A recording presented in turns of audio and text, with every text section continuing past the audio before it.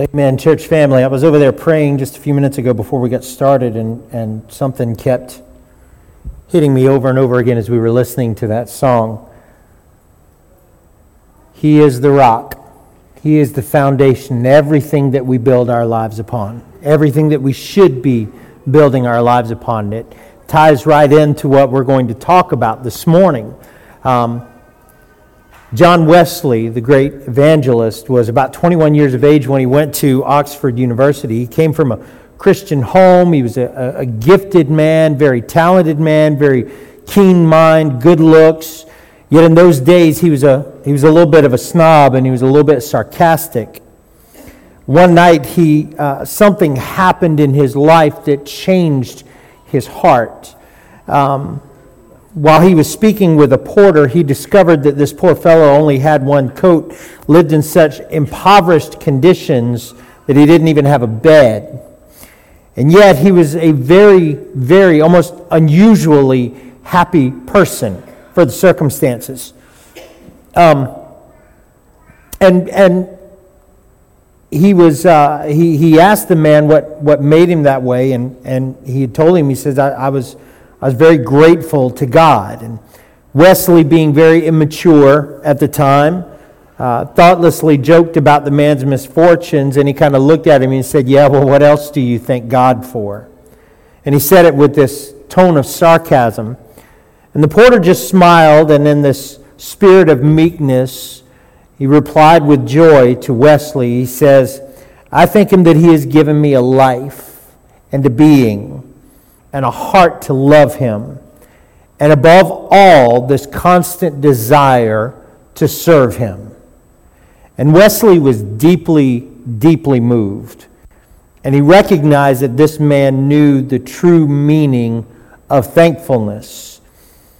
So we've been talking in Proverbs chapter 30. Remember, Proverbs 1 through 29 were written by Solomon, right? Proverbs 31 was written by a man named King Lemuel, right, who describes a wife of noble character. But Proverbs 30 is written by a guy that gets overlooked, right? We talked about him a lot last week, and his name was Agur. And in this chapter, you're going to find the only prayer in the book of Proverbs. And I think sometimes that it's remarkable that prayer is overlooked. Last week we considered Agur the prophet and how he reminds us to explore God's word, to seek God's purpose, to appreciate God's undefinability, to ponder God's timeline, and then we looked at to anticipate God's eternity.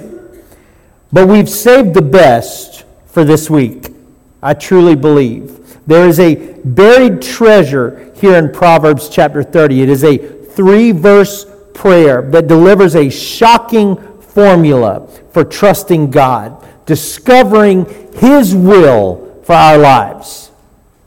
In 3 verses, we can discover God's will for our lives.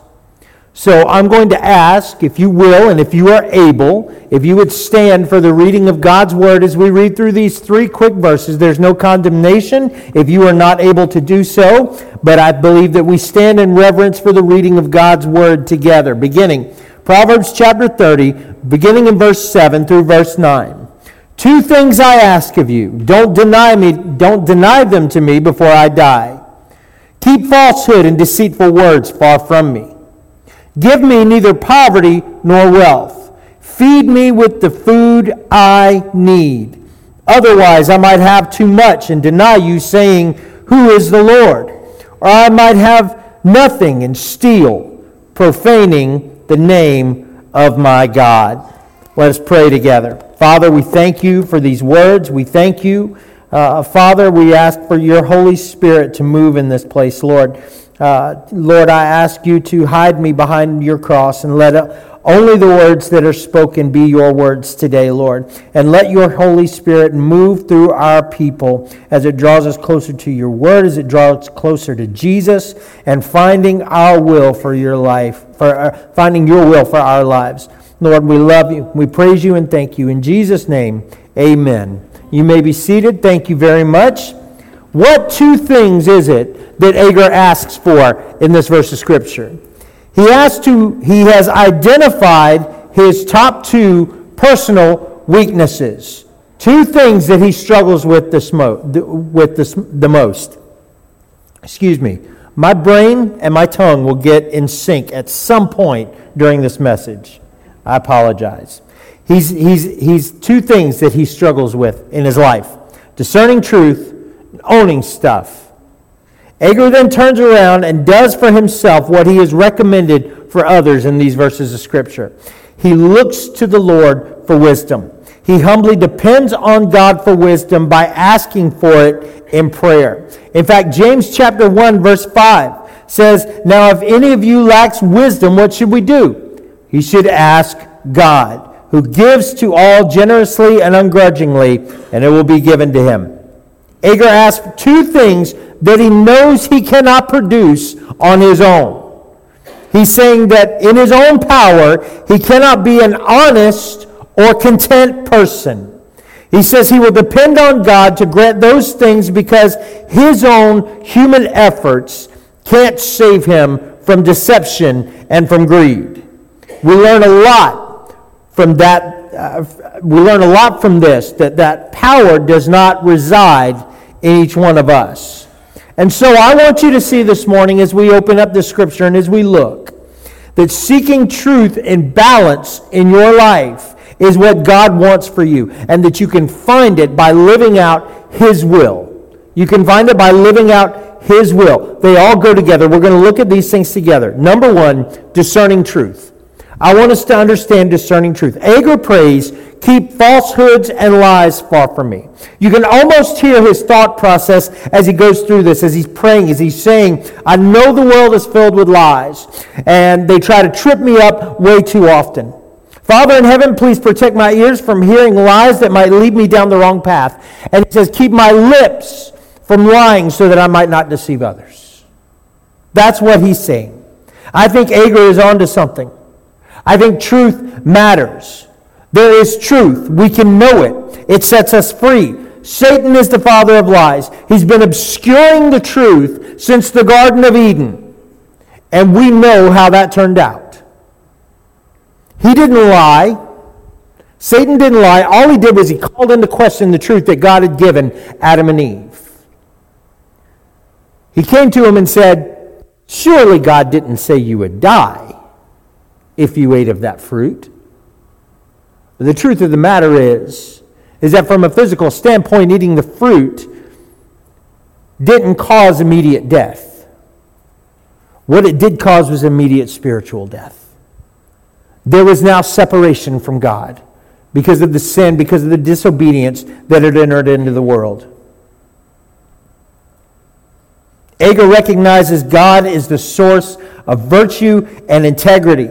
He wants us on the winning team. That comes from hearing truth, discerning truth, speaking truth. But we have this problem in the world.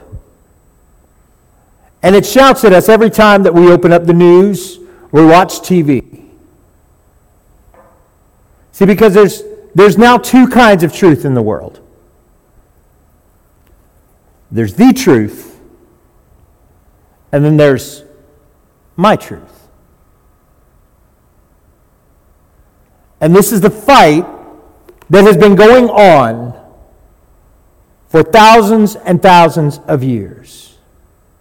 It's just in recent years have we labeled it. We've given it its own little moniker. See, it's not the truth anymore. It's my truth. It's what I believe.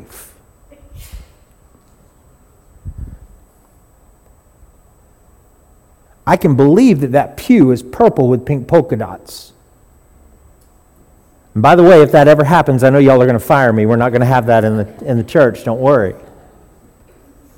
But I can believe it all day long. To me, that's my truth. Is it the truth to the rest of the people in this room? No. It's simply not.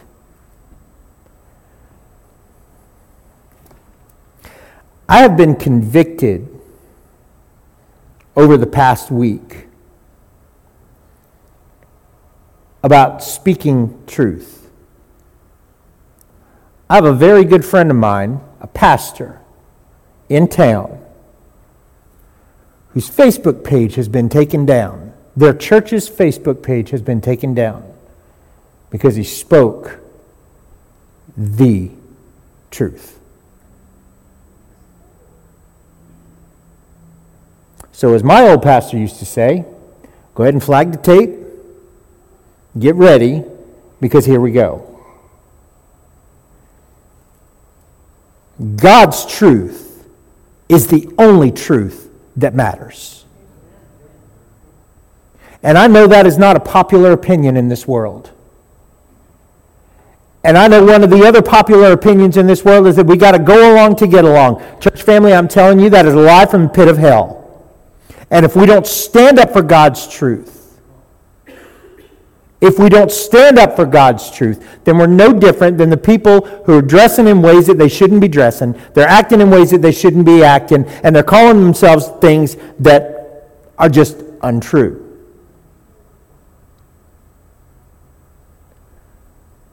Now, that is not an unloving position. We have lost the ability to understand what hard love is all about. I treated my children with hard love. When the truth didn't line up with what their truth, what they said their truth should be, then we got out the truth and we understood. We came to an understanding in our family. And if other consequences were required, then we took care of it. You see, the truth of the matter is that parents, God doesn't want you to be your child's friend. He has called you to be their parent. And that means sometimes they're not going to like you. And that means, children, sometimes we're not going to like you either. But out of a deep, abiding, sacrificial love for you, we have told you the truth. There's not enough of that going on. I remember in my day, when I was growing up, yes, when dinosaurs roamed the earth, I understand, youth group, they're all looking at me. Yes, in a day when I actually possessed hair on the top of my head.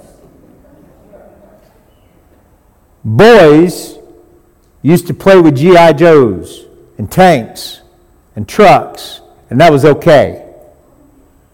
And girls used to play with dolls and strawberry shortcakes and My Little Ponies and all of that kind of stuff. And you know what? It was okay. It was perfectly fine. Why? Because all of those companies had figured out something that we now deny. That girls are girls, and by and large want to play with girl things. And that boys are boys, and they just want to destroy things. Right?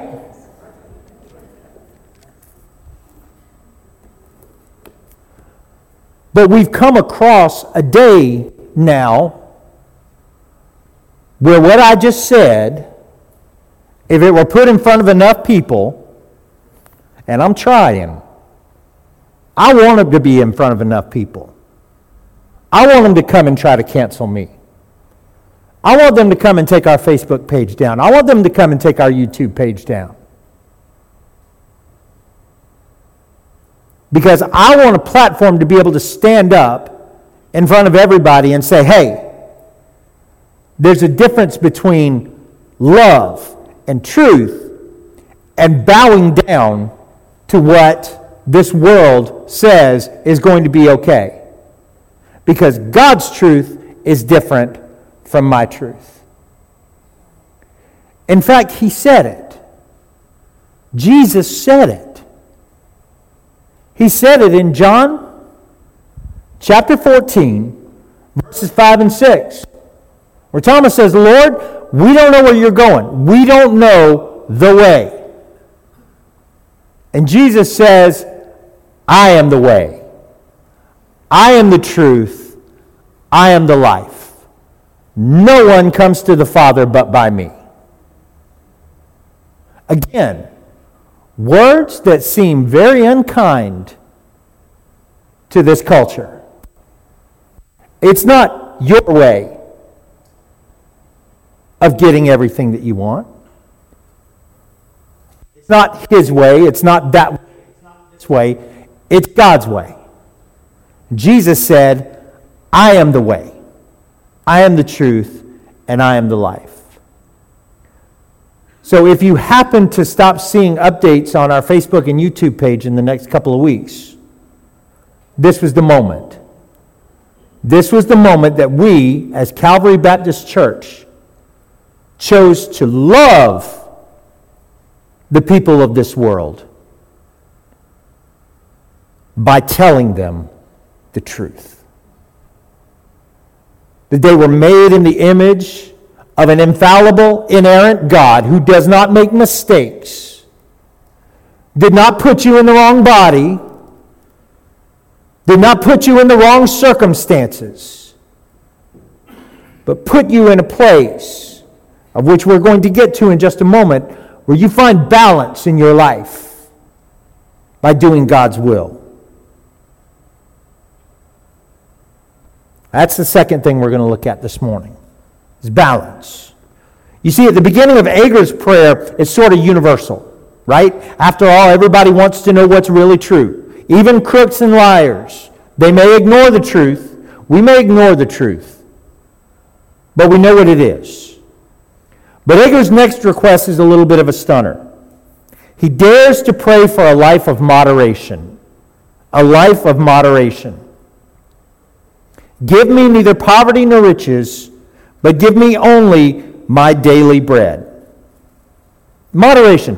How many of you have moderation on your checklist this morning?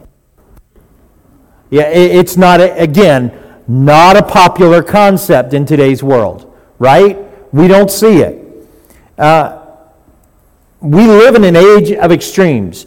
Bigger is better, more houses, more cars, more closet space, more shelves for more trophies, more activities, more responsibilities, so you can gain more and more and more and more and more. But on the flip side is the other extreme, right? We see this as well. There's an entire subculture choosing to live as minimalists. Maybe you know somebody is cutting up their credit cards. They're cleaning out their closets, right? They're downsizing into micro apartments and tiny houses and all of those kinds of things. But Agur isn't endorsing either one of those things. Neither one. He does not endorse fast or slow, big or small, fancy or simple. He simply says this. He has identified a balance. The perfect mixture of getting what you need and needing what you get. And in fact, I read out of the CSB this morning, there's actually when you go into the original language and this is one of the places where I think the CSB, one of the only places, that it didn't quite get it right. Because what it actually says when you translate it, he sums it up by saying, give me only my daily bread. He prays to God, give me only my daily bread. Because you see, his peers would have instantly connected his prayer to the daily manna that God provided to the Israelites when they were in the desert. Y'all remember what happened? Right? Manna would come down early in the morning, right? They would eat only what they needed. They couldn't store it up because what would happen? It would spoil, right? So they only took exactly what it needed, exactly what they needed. I wish we could get to a point where we desired what we needed. Only what we needed. And listen, your pastor is guilty as well. I am a technology buff. I love this stuff. I love how it's all interconnected together. I love how I can sit in my office and work on my sermon. I can go home, pick up right where I left off without having to shoot files around all over the place. I can be at the ball field with Anna Grace when she's out there practicing. I can pull it up on my phone and I can work on things. We live in a connected world, and I'm a sucker for all of it, okay? I think it's cool. I think it's neat. But I realize sometimes that that's not what God wants for us. He does not want all of that for us. Not too much, not too little, just a balance. Think about it a couple of ways. Number one, exercise, right? We can get into extremes in exercise, right? We're either living at the gym, taking steroids, or we're a couch potato and we're going to move right along. The next one, work, right? Don't laugh at me, honey. Don't laugh at me. She's been trying to get me to go to the gym for 2 weeks. Look at work, the extremes of work. You're either not even looking for a job or not even trying to live up to your potential. The flip side is being a workaholic and missing out on your family. Your hobbies. Keep it to yourself. What about your hobbies? Is your hobby an obsession that makes you max out your credit cards and cuts you off from the rest of the world? Or is it something that makes you a better person, something that you can share with other people? Do you see how important it is to find contentment? Your daily bread, no more, no less. Your finances, your health, your relationships, your activities, your emotions, they all have a balance. Even with romance and a marriage, a husband and wife need to find a mutual balance to meet each other's needs. Agur's prayer for only his daily bread was written down almost 1,000 years before Jesus Christ walked the earth. And yet today we recognize that phrase from the Lord's Prayer. Give us this day our daily bread. These words are comfortable, and we nod our heads. Yes, Lord, meet our daily needs. But the thing is, again, that's not what Agur prayed. That's not what he prayed. He prayed only my daily bread. And that introduces us to an entirely deeper level of trust that we need to have.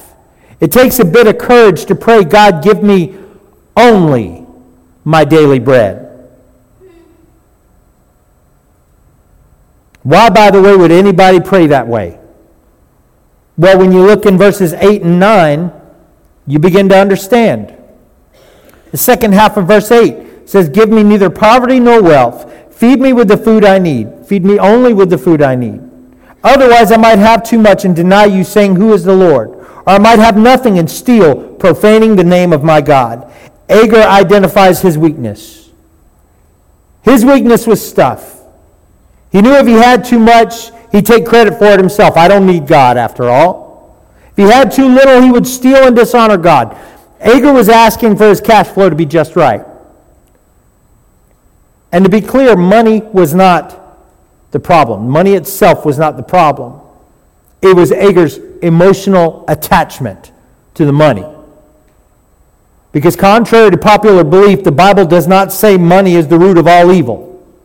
It says in 1 Timothy chapter 6, verse 10, it says, for the love of money is the root of all kinds of evil. And by craving it, some have wandered away from the faith and pierced themselves with many griefs.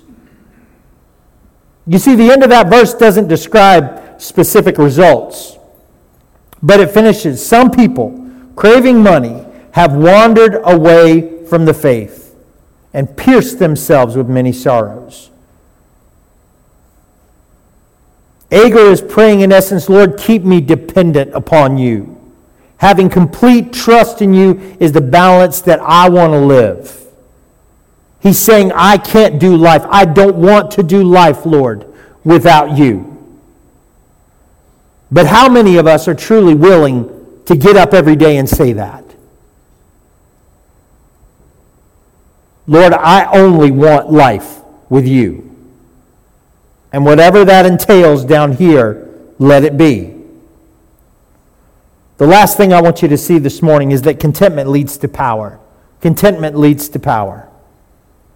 Having more than we need, having less than we need, both of those extremes become difficult in our lives. But somewhere in between is that beautiful concept known as contentment. You see, the theme of contentment pops up several times in the Bible. First and foremost, the most prevalent and probably the best explanation for it comes from Philippians chapter 4, verse 12. It says this. It says, I know how to make do with little, and I know how to make do with a lot. In any and all circumstances, I have learned the secret of being content, whether well-fed or hungry, whether in abundance or need. Now, I know what some of you are thinking. With all of this talk about contentment and staying away from your extremes, you're thinking, is it best to play it safe? There's no passion.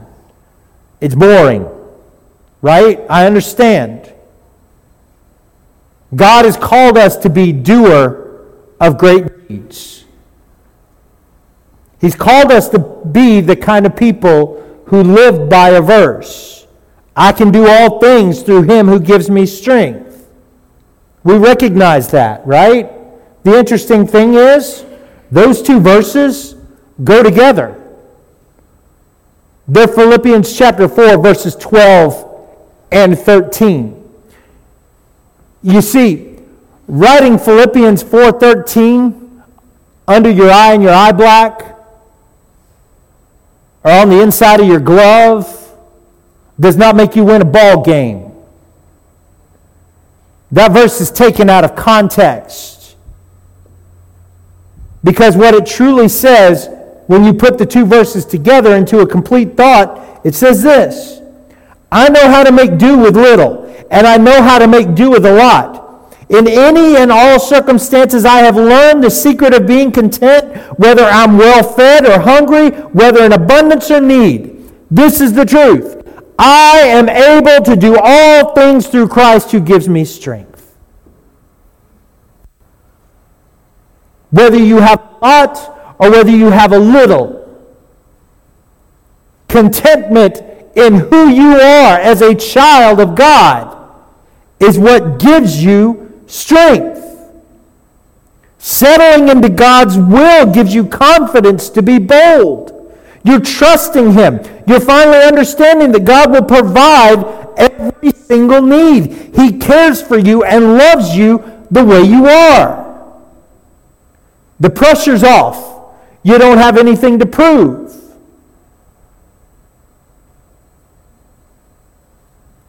God isn't impressed with your Rolex watch or your washboard abs. Thank you, Jesus.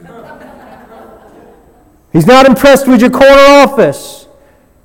He's not impressed with your collection of rare garden gnomes. God isn't even impressed with the $100,000 that you gave to the church. Okay, I'll try it on this side. God is not impressed with the $100,000 that you gave to the... I thought I'd try. But he loves you. And he is inviting you through a relationship with Jesus Christ to come and find his will for your life. He has provided it. And what we have to seek is contentment. Prepare our hearts for the contentment that being in God's will is going to provide for us. God's will is not boring. It's empowering. Drawing near to God, resting in him, trusting in him is the one place from which you can launch a career, a marriage, a plan for your business, your education, your family, and do it in a way that God is glorified. Bouncing off the guardrails of life, living in the extremes, you're never going to find your future. You're never going to find contentment. But by choosing to depend on God alone for your daily needs, you become more like him. I want to close with this morning. I want you to understand that right now, as a child of God, sold out to Jesus Christ, repented and trusting in him, you are fully equipped to answer God's call. As a matter of fact, he has been preparing you to meet a specific set of challenges that were put out and set up even before you were born. Ephesians chapter 2, verse 10. We are His workmanship, created in Christ Jesus for good works, which God prepared ahead of time for us to do. You are His workmanship. You are His craftsmanship. He has put you together perfectly, and He has prepared you for your own work. And with that in mind, here's the sweet spot of the deal. It's the answer to the proverbial question, what am I supposed to do with my life? What am I supposed to do with my life? It's about balance. God is not asking you to careen back and forth without a GPS, headlights, or brakes. God wants you to use your gifts to glorify Him. Whatever you're good at, use it for the glory of God. If you can dance, dance. If you can sing, sing. If you can write, write. If you build, then build. If you can plant, then plant. Listen, if you're just good at giving hugs, then give hugs, but do it for the glory of Jesus Christ. That's God's will. God's will is not some big, huge thing that we're supposed to be aiming for somewhere in 5, 10, 15 years down the road. Here's what God's will is. Find where I am moving and get involved. That's God's will. And He will use every gift that He has given you to bless others around you and to bless you in return. You are God's workmanship. He created you. He gave you a natural giftedness, and it's a gift that you can give back to Him.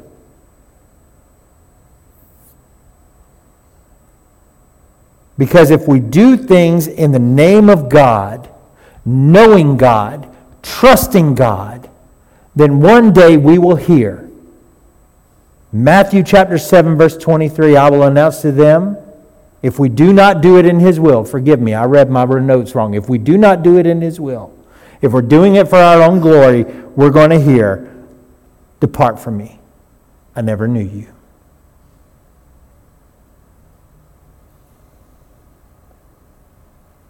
Because you see, God's design is perfect.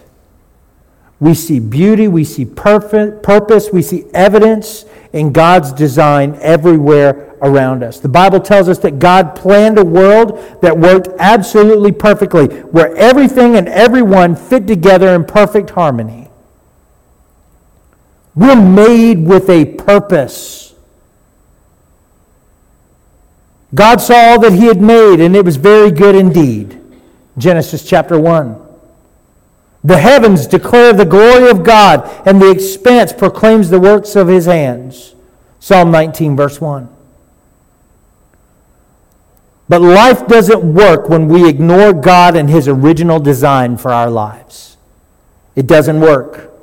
We selfishly insist on doing our own things our own way, and the Bible calls that sin. We all sin. We all distort God's original design. And the consequence of that sin is separation from God, both in this life and in eternity. The Bible tells us in Romans chapter 3, verse 23, that all have sinned and fallen short of the glory of God. And then in chapter 6 and verse 23, it says, for the wages of sin is death. But the gift of God is eternal life in Christ Jesus our Lord. You see, sin leads us to a place of brokenness. We see this all around us and in our lives as well. When we realize that life isn't working, we begin to look for a way out. We tend to go in so many different directions, trying to find our own way of fixing our own problems.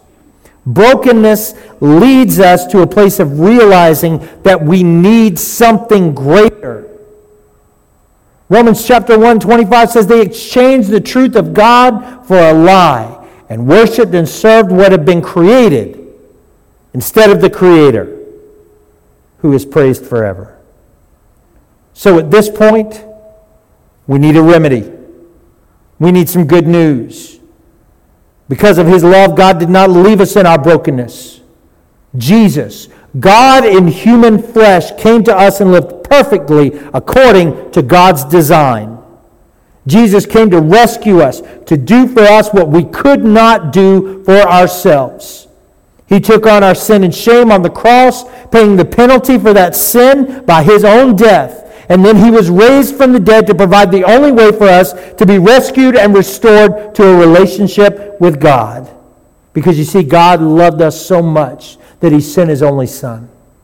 Whoever believes in him should not perish, but have everlasting life. Colossians chapter 2, verse 14 says he erased the certificate of death with its obligations that was against us and opposed to us, and he has taken it away by nailing it to the cross. But listen to me, church family, simply hearing this good news is not enough. We must admit our sinful brokenness and stop trusting ourselves. We don't have the power to escape our brokenness on our own. We need to be rescued. We must ask God to forgive us, turning from sin and trusting only in Jesus. That's what it means to repent and to believe. Because you see, believing, we receive new life through Jesus, and God turns our lives in a new direction. Mark 1:15 says, repent and believe the good news. Ephesians 2:8 and 9 says, for you are saved by grace through faith, and this is not of yourselves, it is a gift, not from works, so that no one could boast. Romans chapter 10, verse 9, if you confess with your mouth that Jesus is Lord, and believe in your heart that God raised him from the dead, you will be saved. When God restores our relationship to him, we begin to discover meaning and purpose in our broken world. We find God's will for our lives. Now we can pursue God's design in all areas of our life. Even when we fall and even when we fail, we understand God's pathway to be restored. The same good news of Jesus. God's Spirit empowers us to pursue his design, and he assures us of his presence in this life and for all of eternity. Philippians chapter 2, verse 13 says, for it is God who is working in you both to will and to work according to his good purpose. Ephesians 2:10, we are his workmanship, created in Christ Jesus for good works, which God prepared for us to do. So what do? If you have been away from God, you've trusted him at some point, but you are bouncing off the guardrails. You have no direction. You need to trust the truth of Jesus Christ, that he is the only way. It's not of our own thinking. It's not of our own way. Get out of the way and let God do the work in your life. And we find balance, contentment, understanding that no matter what this world brings to us and provides for us, that God provides even more. He provides perfectly what we need.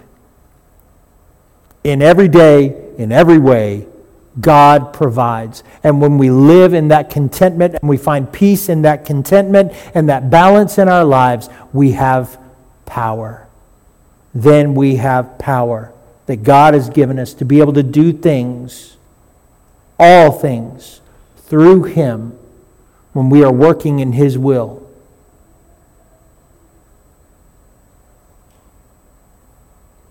So, church family, if that's something that you have been missing in your Christian life, then I encourage you, pray to God, repent, and say, Lord, I'm ready to live for you. I'm ready to live in the balance and the wonderful peace and contentment that you have created for me, and all I have to do is just trust in you for everything. If you want that kind of peace in your life, that kind of contentment in your life, and you don't know how to get it, can I share with you? I just told you. It's through a relationship with Jesus Christ. Trusting what he did on the cross for us. Putting our trust in him. God wants you to respond this morning. And you could take him at his word, and you can talk to him using words like these. God, my life is broken. I recognize that it's because of my sin and I need you. I believe Christ came to die, to live, and was raised from the dead to rescue me from my sin. I know that Jesus is Lord of all, and I will follow him. Confess with your mouth. The Bible tells us if we confess with our mouth that Jesus is Lord, believe in your heart that God raised him from the dead, you will be saved. Romans 10:13. For everyone who calls on the name of the Lord will be saved. Father God, we love you, and we praise you, and we trust you. Father, help us to find the contentment in our life, that we're not bouncing off the walls, that we find truth in your word and nowhere else.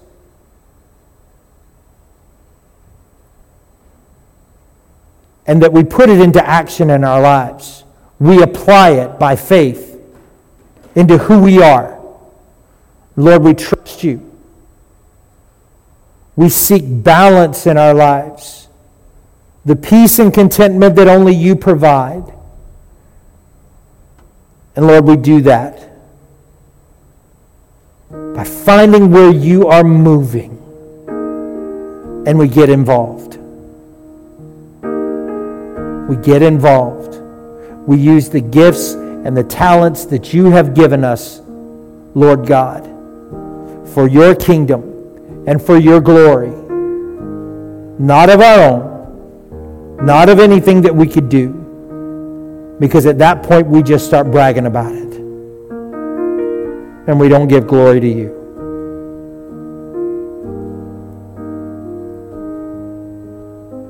Lord, if there's someone in this room who knows you, who loves you, who is a child of God, who has devoted themselves to you, but Lord, they've been bouncing off the walls trying to find contentment in their life, Father, I pray that they would find peace in your word, that they would trust your word and everything that you have. And Father, I pray that they would seek out to find this balance that you have for us in our life. Because we can talk about it, we can pray about it, but if we don't seek after it and keep our eyes fixed on you and not around anything else, then it's just words that we're speaking, and there's no action behind it. But Father, I also realize that there may be people in here who have never truly repented, never truly given themselves to you. And Lord, I'm praying for them this morning. If they spoke those words, if they repented and said, I believe that Jesus is Lord and that God raised him from the dead, and that I can't do it on my own, I'm a sinner, and I need to be forgiven. If they've done that this morning, Lord, then right now there's a celebration in heaven going on with thousands of angels. But I pray that they would let us know, that they would not feel embarrassed or hindered in any way. That they would let us know as a church family. Let me know so that we can celebrate with them. There's no greater thing in life than when one is raised from the death of who we were, raised to the new life in Jesus Christ. And Father, we thank you, and we just want to praise you for who you are in this place today. In Jesus' name, amen.